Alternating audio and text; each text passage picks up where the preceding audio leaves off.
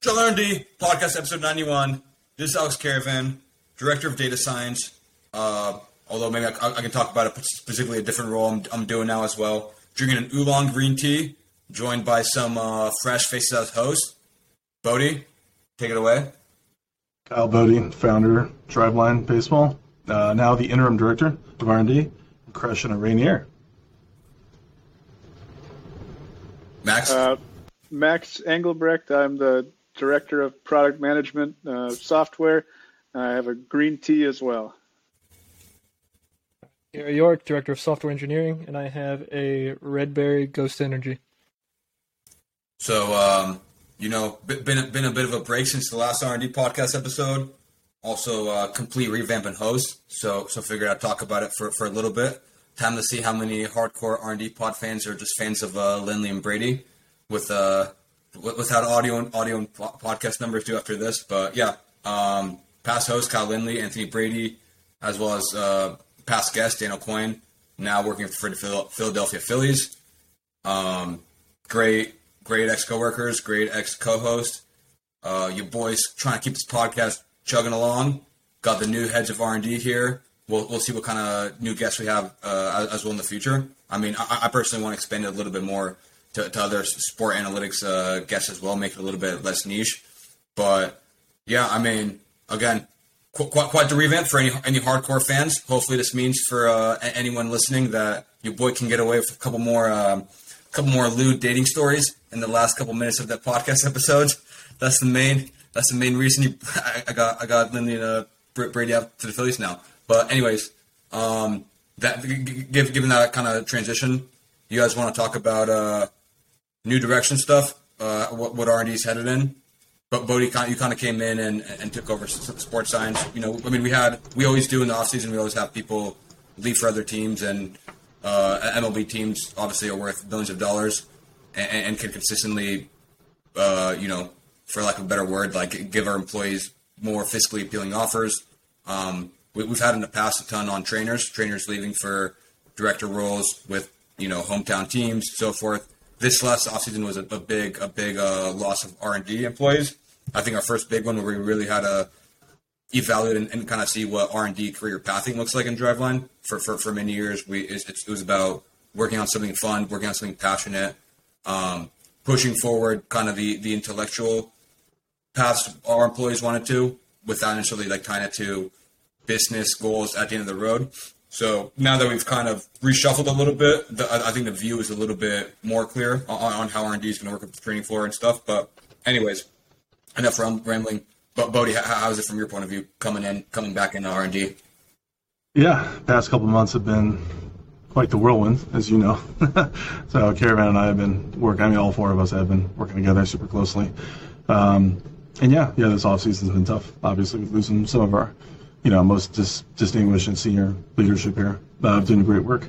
We wish them all the best. Obviously, it's a great opportunity for them. But what we're going through, it's just that's the life of being at the edge, right? We're at the industry best products of what we make, But I think you're right. With R&D, it hasn't really been that kind of velocity of recruitment, and that's just how it is, but the business has never been in a better financial spot. I mean,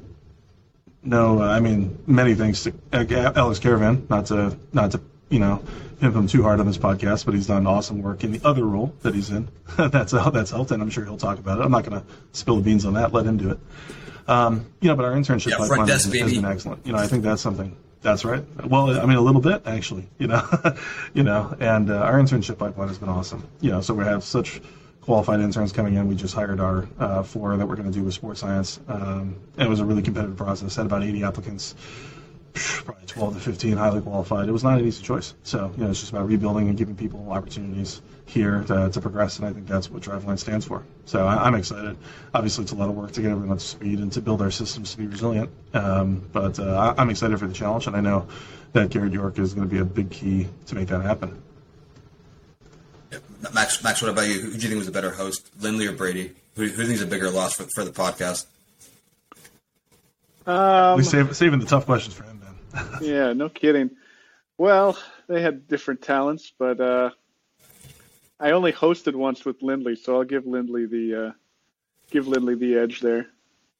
Dude, I mean, yeah, and Brady's dad is probably our highest, probably our most likely past guest or past listener to retain. So that'll be interesting what he says. But and in New York, first time having you on the pod, man. Obviously, we've been working together really closely for years. I think one thing as well that I do. I mean, while it sucks losing, multiple very valuable R&D employees, many of them are close friends. I think it is kind of nice that all four of us are like now like back in the trenches, really. Like not just as directors, but also like we're lean enough that we're all doing like any work from intern level work all the way to director, vision, strategy, planning. York and I have worked very closely over the years.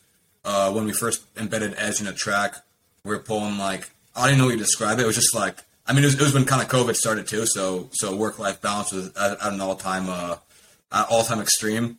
But, just every day kind of hopping on Zoom spontaneously at like 9:30 to make sure like the input-output arrays connected, like whatever it is. And then now that, I'm working on the business operations side of things too.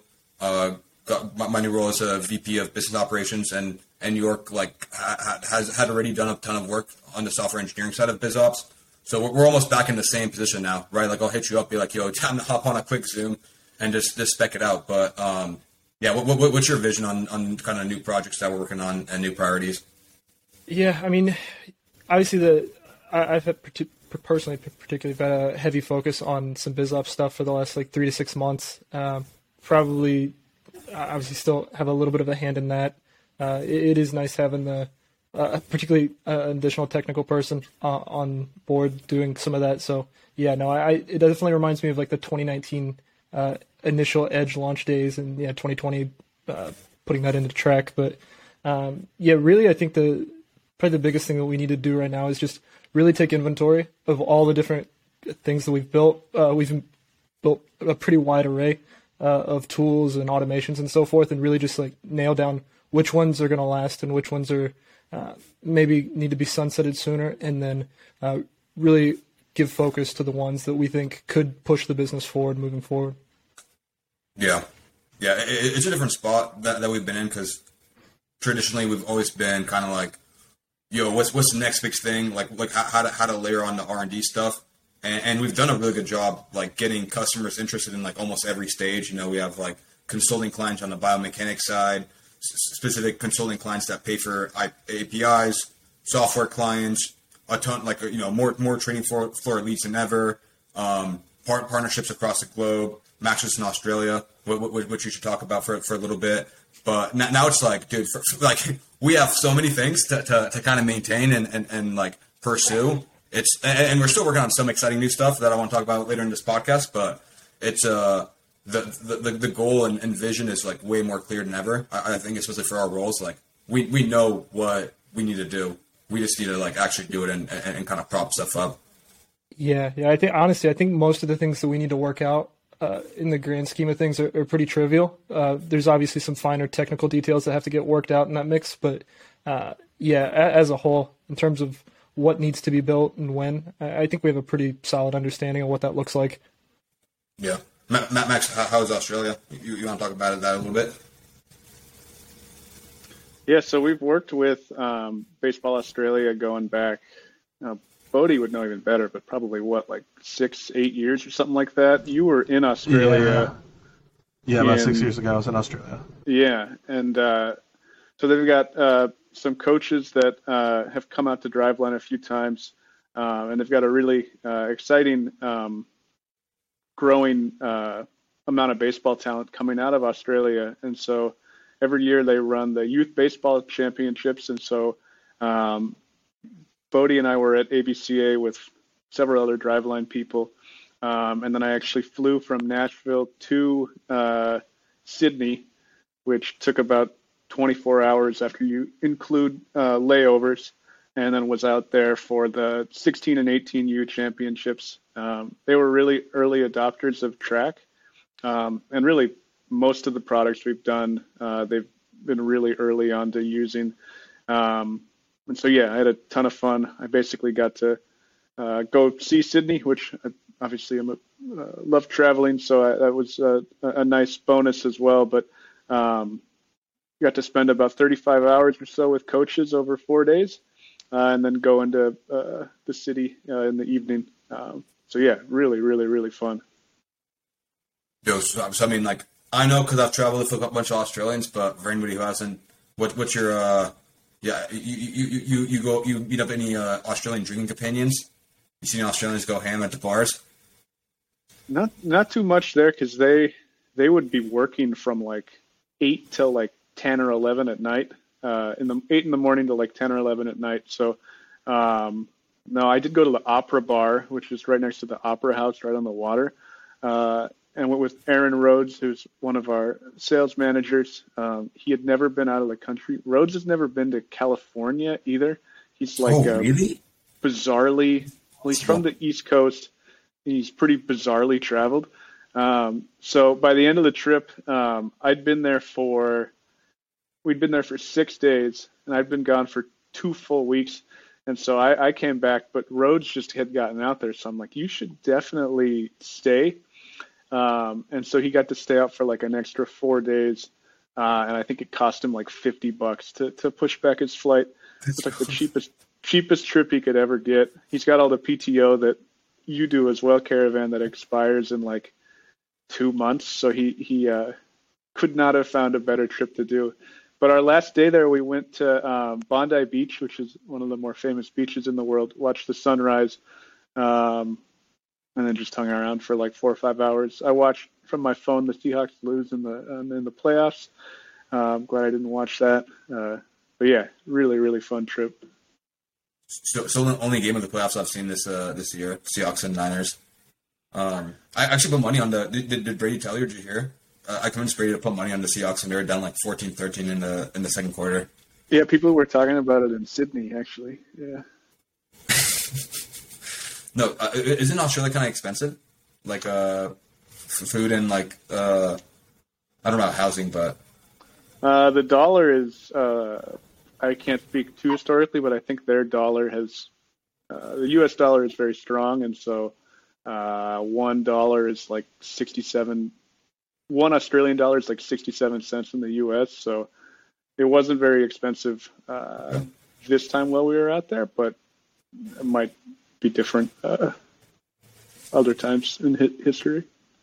Yeah, maybe just traveling wise, but every time I've traveled and seen Australian people, they're always like going the hardest, dude. Like I was on this boat with like 10 Australian people sailing from Colombia to Panama a few years ago, and just like they drinking from dawn to dusk. But anyways, Bodie, I mean, one thing that I'm excited about you kind of coming back in R&D, I think, is like also just like you've always been, in my eyes, and I think many people in the industry's eyes, like a strong visionary, and have seen like things that people in the industry like still don't see, right? Like I think we're still ahead in many ways, and we've discussed that privately as well.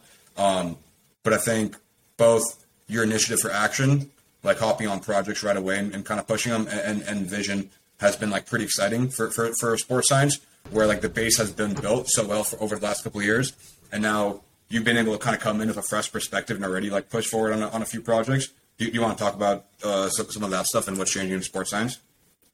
Yeah, I mean, first you gotta give credit to those who built the Launchpad. Yeah. You know, with Anthony Brady obviously being, you know, the biggest contributor in my opinion. Guy sacrificed a hell of a lot, you know, for this company, and I think he deserves a lot of credit. So I think hike up the audio a little bit. Hike up the audio a little bit. Oh, sorry. Talk a little louder. You want me to really gas up Brady? Yeah. Keep giving Brady props. Yeah. Well, yeah. Sorry, I was trying to be quiet about it, but no. I mean, Brady's done a hell of a job for us, and he's going to do a hell of a job anywhere he goes.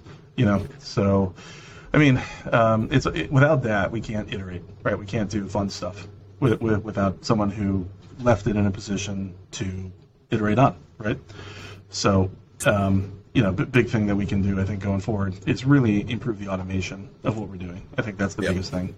And then you and I have talked about that. So then you have the stuff that's breaking the internet right now, right? With ChatGPT, obviously Bing just rolled it out in their search engine. I don't know if you saw that. It's going to be in the previews there. And then Google just had a hasty press release. after saying like it's not that big of a deal.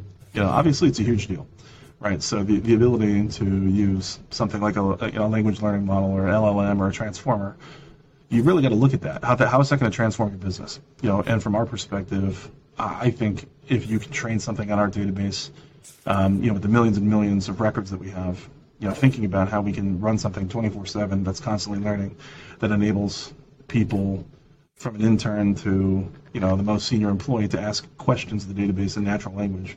I think you got to really take a hard look at that and see how possible that is. So that's, as everyone on this call knows, probably know better than York about how much infrastructure stuff we're doing over the last week and this week about changing our databases, migrating them, and building out our infrastructure. A lot of that is with an eye on expanding the artificial intelligence capabilities of our business. Obviously, we use a lot of machine learning. Caravan's the lead in that, doing 99%, if not more, of the machine learning and the modeling we're doing here.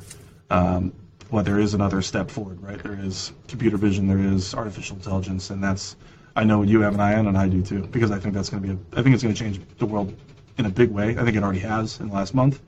And I think it has a chance to change our business and the industry again, and I think we need to get ahead of that, and we are.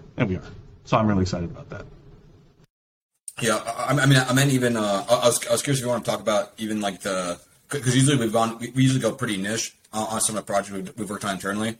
I was curious if you want to talk about like the gap detection, modeling, and even like forward dynamics. If you thought it was worth kind of touching upon, getting some fans salivating at the chops. Oh yeah. People love automation stuff. Right now, if you're out there and you have worked in a motion capture lab or know anything about that, there's just a lot of marker filling. A lot of interns and full-time employees have to spend a lot of time, cleaning that data, whether it's Hawkeye, Kinetrax, marker-based data. It doesn't matter, and there's just a lot of that. That's a full-time job, to do that. And we're very close within, by April 1st for sure. We'll have rolled out a fully production pipeline that cleans, at least 90%, and we believe over 98% of all of our data automatically. And that's huge. We'll be the first to ever do it. Definitely in baseball. I would imagine in most motion capture labs, I've never seen anyone else that has a model that good, or even has one at all. So, that's awesome. And that's just basic machine learning. That's just basic algorithm, basic statistics. Yeah. So imagine where we can go if we can really build in a transformer, an LLM, some real AI stuff. Yeah. Yeah. No, it's cool. You've got you got Kyle Wasserberger, leads or principal sports scientist, and then Joe Marsh back in sports science. I don't know what his role is. Doesn't really matter. But you've got him bought in on it too. Like I've seen Wasserberger he's been posting updates like on the validation, and I know you guys are approaching it in a really thorough way. So that's really exciting to see. I was going to say also, one thing I just talked about with you last week to confirm, and I don't know if you guys know Garrett or Max, but as of like last Friday, or I guess as of like last Sunday, Wasserberger and I are gonna be at Sabre next month to present. And even though it sounds like I totally shoehorned myself in here, I dropped that note in Team Research and Dev, like Scott Bush, who's the chair of Sabre, who I've worked with in the past. When I presented a couple years ago, reached out to me, asked if we had some biomechanics stuff. Was had something, but he had a couple other things going on. He didn't know if he wanted to do the thing solo, so I offered to kind of help him out. So yeah, we're going to be in Arizona. We're going to be in Phoenix first week or second week of March, which is exciting. We're going to talk about a few things. A lot of this is going to be talking about a bunch of the biomechanics data, like really high quality stuff we've collected, even specifically in the last 1 to 2 years, as we brought on Wasserberger and other people on board, and using and talking about his ratio model and modeling deviance from residuals in many aspects to kind of see where someone lies in a biomechanical assessment and overall like intensity level. And we're also going to talk about open biomechanics, which is super exciting, something that you pushed, Bodie. But we released a repo of open source, both pitching and hitting biomechanics, and that includes like visual 3D models, like the text files we run into our own databases. And I forget, I think it's been forked like over 20 times, which is not like a mind-blowing number, but to let you know, like people have already kind of taken some of it, started experimenting with it. I think it's another added check on the intern pipeline, right? People that like that excuse is gone kind of a little bit, right? Like as someone who's looked through hundreds of internship applications, and one of the things we always talk about is we value open source work. And I've seen, I've seen some great open source work, but I've also seen answers like, oh yeah, like don't have anything. My work like doesn't let me share anything. Like, okay, there's a ton of stuff. If you want to work in sports, one of the most competitive fields, there's a ton of stuff you can do that doesn't involve stuff you do at work. And then if you don't have a good data source or don't know how to scrape the Baseball Savant, whatever, like there you go. We're putting out really high quality, very elite sample size of biomechanical data. So that's been exciting. So we'll probably talk about a bunch of WAS's modeling, some new biomech initiatives, and then also the Open Biomechanics project for people that want to kind of pipe in and add to the community, the growing community in my mind of biomechanical data analysis. Yeah, one thing I'll add there, just to give you some stats on the repo. There's 9 people baby. watching. It's been forked 19 times and starred 114 times.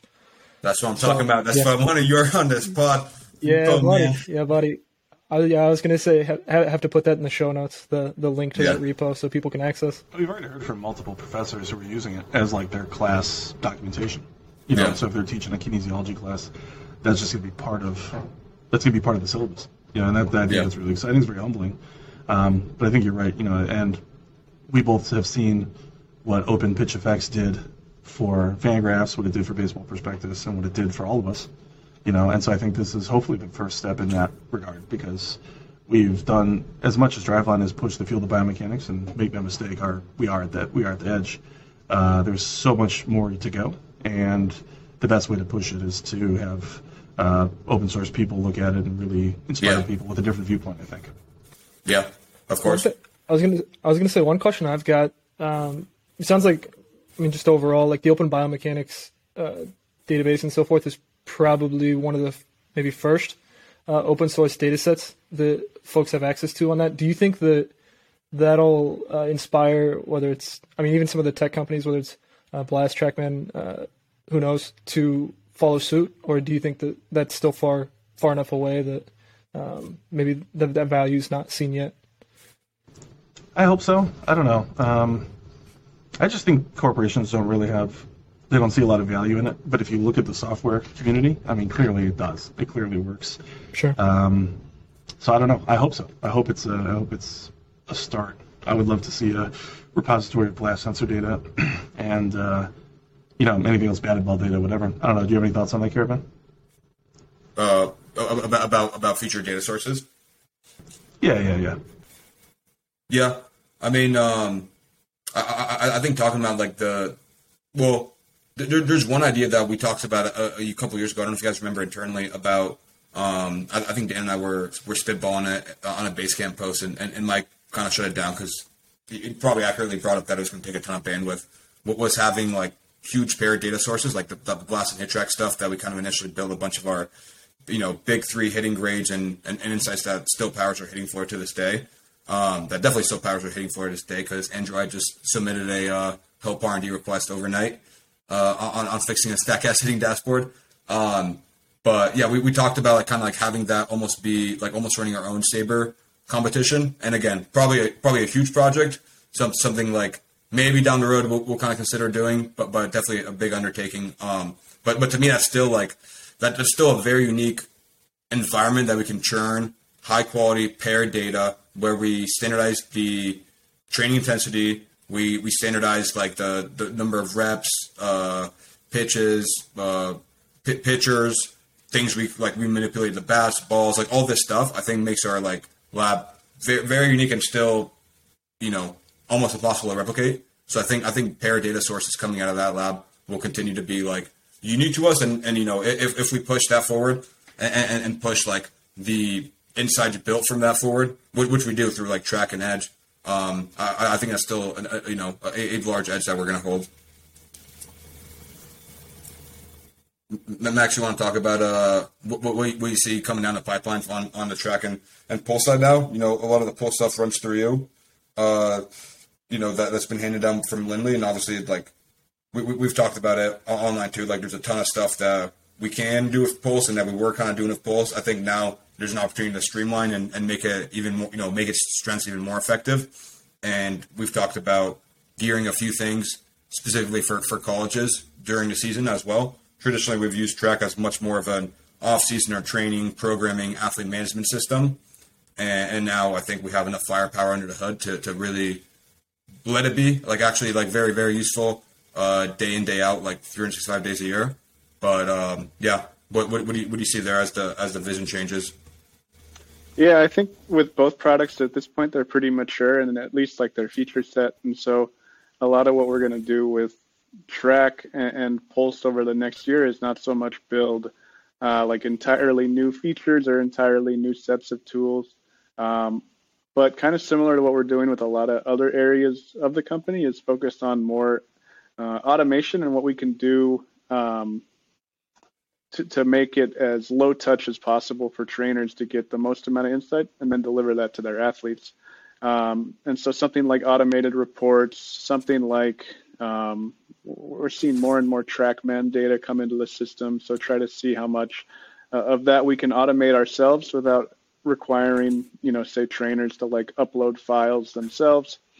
And then using more of our development long-term, for something like app development, which is something I'm pretty excited to work more with York on. But we do have iOS developers on staff, and so the most requested thing we've gotten on the Track side for a really long time now was something like, why isn't this an app? And so that's what we're going to work towards building over the course of this year to deliver. It'll make things better for all Track users, as well as internally people that train with Driveline, whether you're on one of our academy teams or one of the big leaguers that trains with us. So, with a more mature product, you can start looking at features that take a longer amount of time to deliver on, but are much higher value, and then can also, in the short term, focus on just little things that we can do. So, like we added a Move Workouts feature last week, which is like a relatively small feature add, but was one of the main things that we had requested over the last 2-3 months. So I think there's a lot of stuff like that we can do on both the Track and Pulse side, both short and long term. How many past Pulse clients have you talked to that have been bummed Lindley's not on the other end? Well, I'm bummed Lindley's not on the other end as well, but no, I mean we are pretty well staffed. I have had Joe hop on a few things as well, so people that were bummed Lindley is gone are excited to talk to Joe again. So I don't know. I mean, we're all kind of doing something similar, right? We're like, as you kind of mentioned, we all do different roles that maybe we did a few years ago, but in like a different context. So I don't know. It's okay, but he's definitely been missed on a few calls. What do you? I mean, obviously you have, we have Sam, an iOS developer, and we've talked about iOS for quite a while. What do you see as the large, like, kind of stepping stones on the timeline there?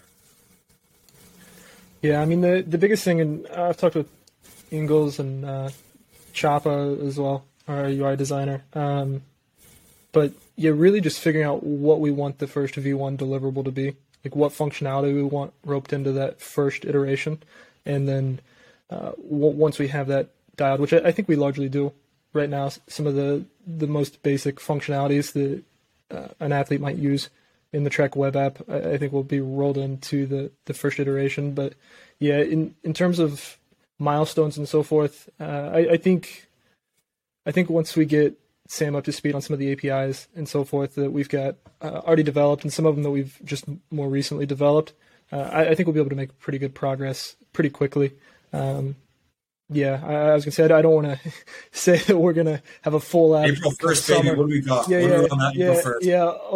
Opening day. There it is. That's the surprise release date. Not really. It's really, a different. But yeah, go ahead. It's a different use case too, right? Because most of our users on a phone are all athletes, so we did something similar in terms of like a mobile redesign from our product designer last year. But we would pretty much just try to replicate like filling out a workout, completing your data, and then add in things that are more specifically helpful for an app. So something like notifications is tough to deliver from, a web app. but is much easier to do on like a native app for athletes.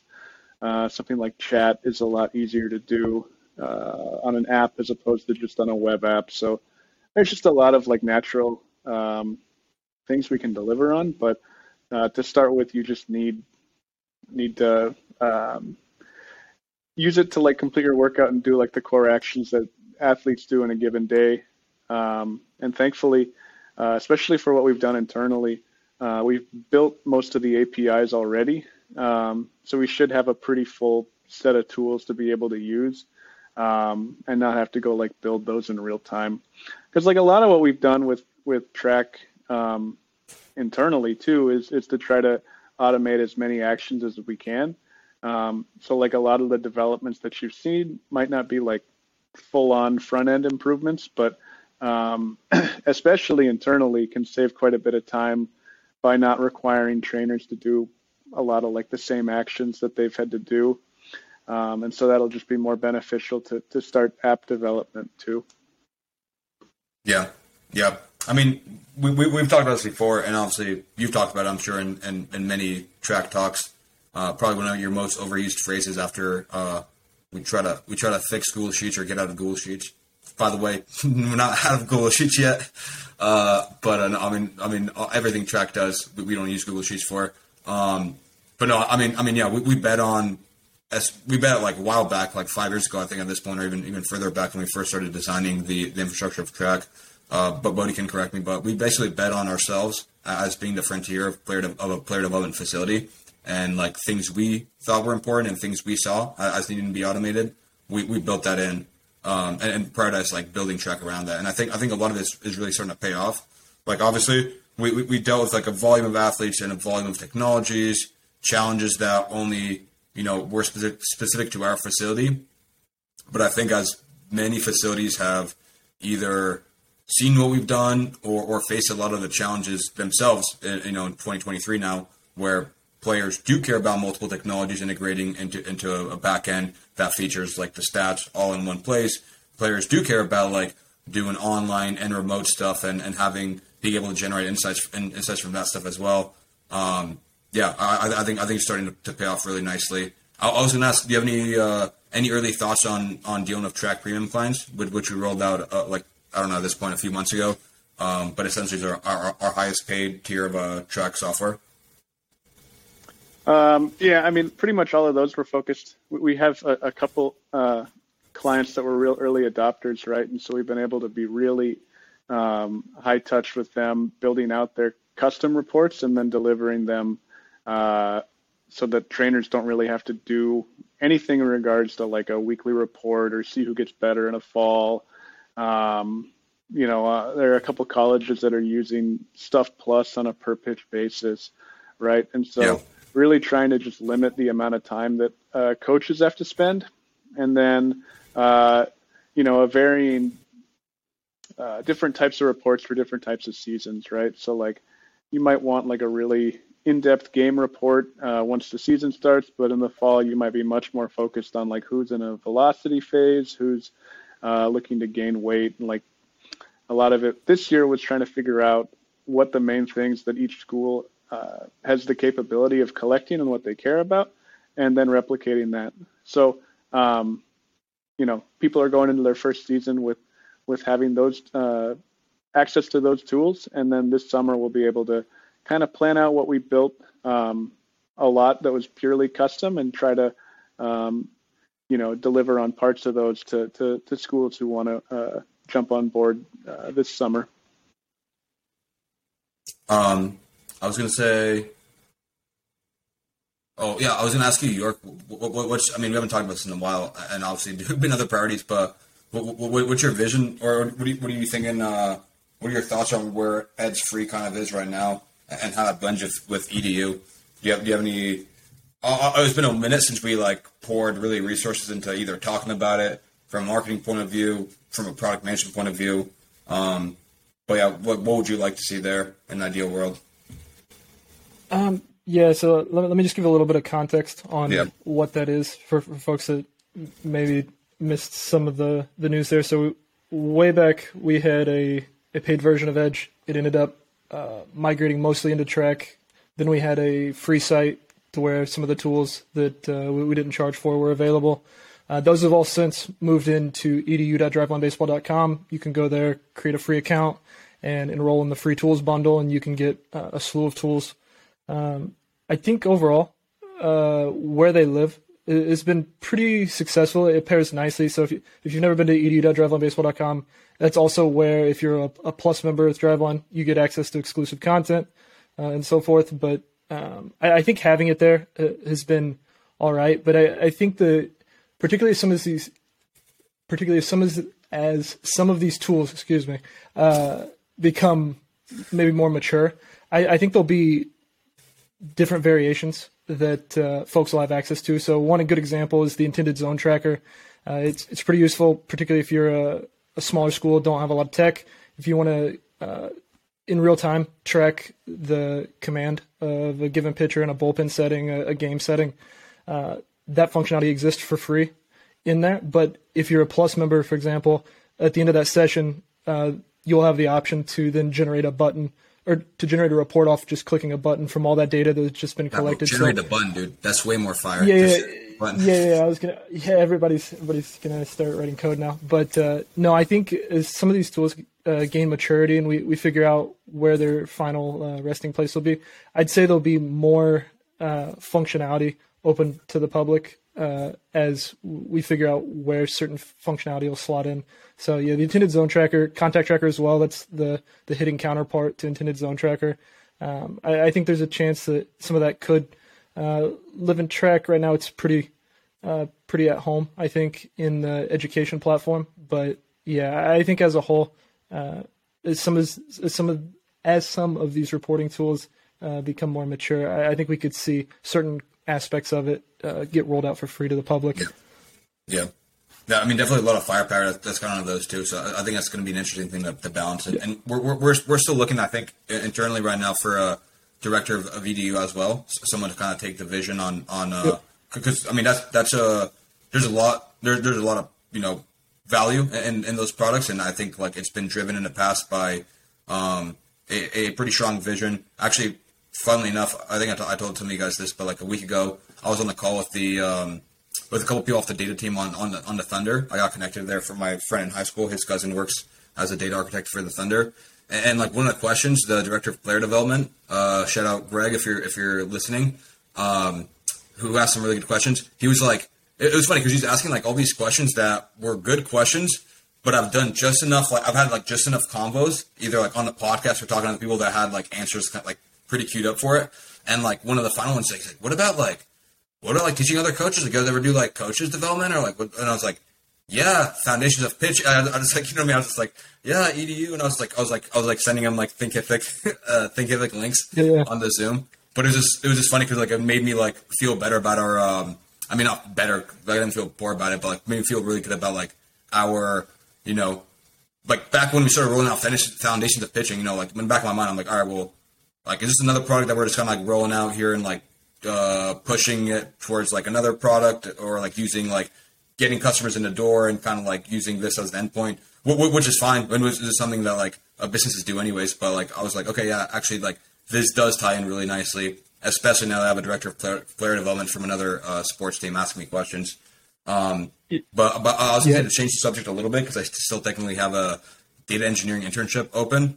Bodie, do you want to kind of recap the sports science hiring season? Up to you how much you want to shout out people. I mean, your boy drops names all the time on this podcast. So any people you're excited about or how did the sports science application go? Yeah. Let me pull up. I want to make sure I get the schools. Yeah, right. Tell us your favorite ones. Rank them. Oh my goodness. Yeah, like my favorite, least favorite. Yeah. Least favorite is Anthony Brady. It's so like I said, we had a huge, a lot of headcount to fill, both in Arizona and Washington, and so we had a ton of applicants. So we were, again, I think if it's not every year, it's like pretty close to it. That we've hired someone out of Point Loma Nazarene, which is where Arnel Aguinaldo runs his lab, and that program is obviously very successful both in baseball. They were in the finals of the College World Series Division II, so the baseball program is great. Shout out Justin James, Awesome guy there. And then we hired Jason Hashimoto from there. He's also from Oregon State, but he's at Point Loma now, so that's a great hire. Nicholas Meyer from University of Dayton, Clayton Thompson from Augustana University, and then we actually have Hannah Edwards from UNLV. She's here now, and then Alex Eldridge from St. Louis. Alex is actually a current intern in high performance, but he's going to move over to like a dual role.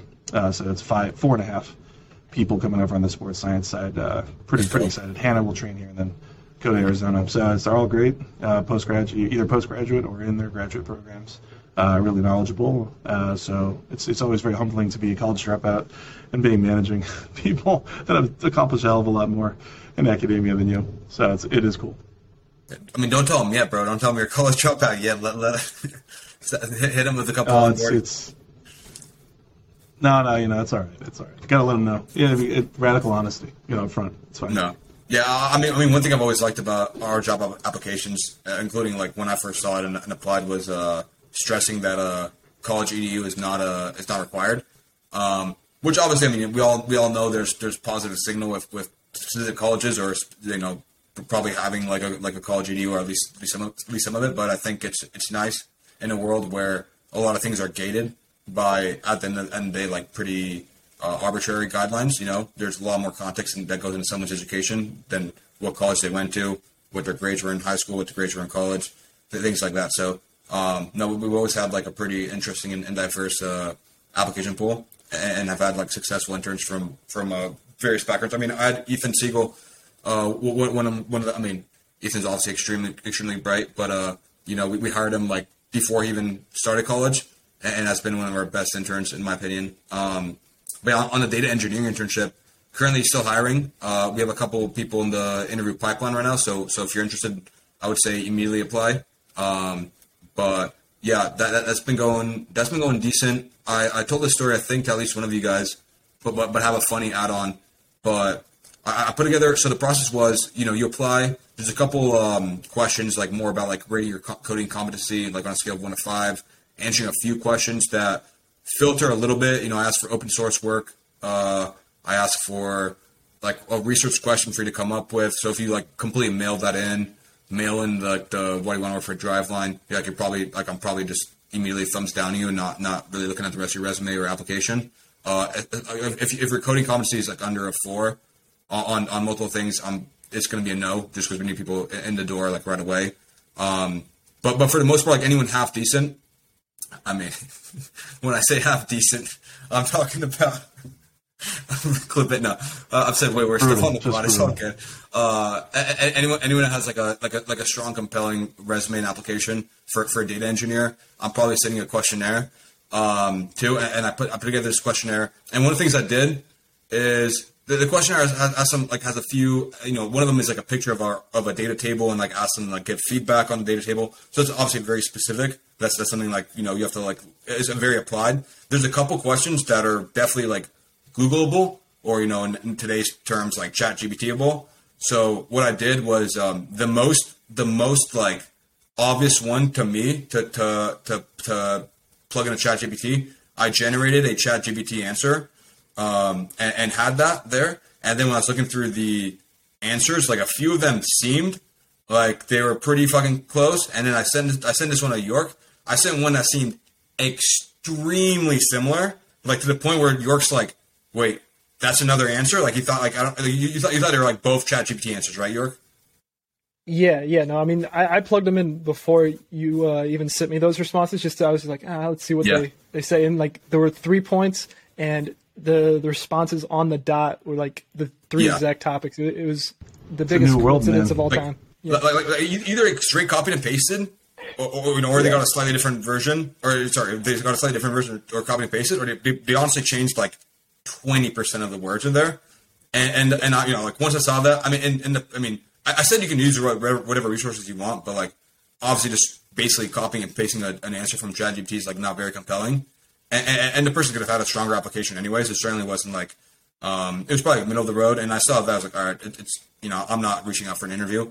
And then I sent out like a mass, like, hey, like thanks for applying. We're moving on a different direction. And that person actually, this part I haven't told anybody. That person actually emailed me. Like the one person that emailed me for like feedback on the application was like, Yeah. I know some companies don't have a policy of getting back to people on why they rejected their application, but I'm just curious, like, do you have any context or whatever, or any like what I can do to improve? And I was like, I'm fine giving it to them. So I just dumped those screenshots back. I was like, yeah, probably like don't copy ChatGPT. And then also, the definition of smash factor is incorrect. And I was like, also we're a startup, bro. We don't have any policy of not giving answers to rejected applicants. So anyways, hopefully that didn't dissuade anyone from, obviously I didn't dox the person or anything. So, if you're listening to this and you're worried about me roasting you, like, yeah, if you obviously ChatGPT, I'm going to roast your ass, but I'm not going to obviously out you on who it is. So that's how data engineering applications going. Or use ChatGPT and say that you did, right? Like, oh, here's how I think I think you'd be down with that. Yeah, for sure. Building a model, but like, yeah, just copy paste it. Did that guy get back to you after you teed him up? No, I don't think so. It was and again, like I'm sure the guy's great, and he had a pretty decent application. But it was just funny because I wasn't gonna say anything. It wasn't like the moment I saw it, I was like, oh, this right, yeah. Yeah, I think I said sure. I mean, one of the things that stuck out to me is that your answer looked extremely similar to ChatGPT's answer. It's very diplomatic of you. Yeah. But anyways, learning experience for you. I figure we don't have the inaugural first episode of us back go too long. The only other thing I wanted to mention and shout out is, last time, well, I guess he's been on one time without me, but last time I had Max Engelbrecht on the podcast, jokingly, I'll usually like riff and kind of throw some random, some uncomfortable questions the guest way. I asked him if he was single or not. He said he was single at the time, which I like to give myself credit for a little bit of a wingmaning action there. Max, what's up with you, man? You single? What's your marital status?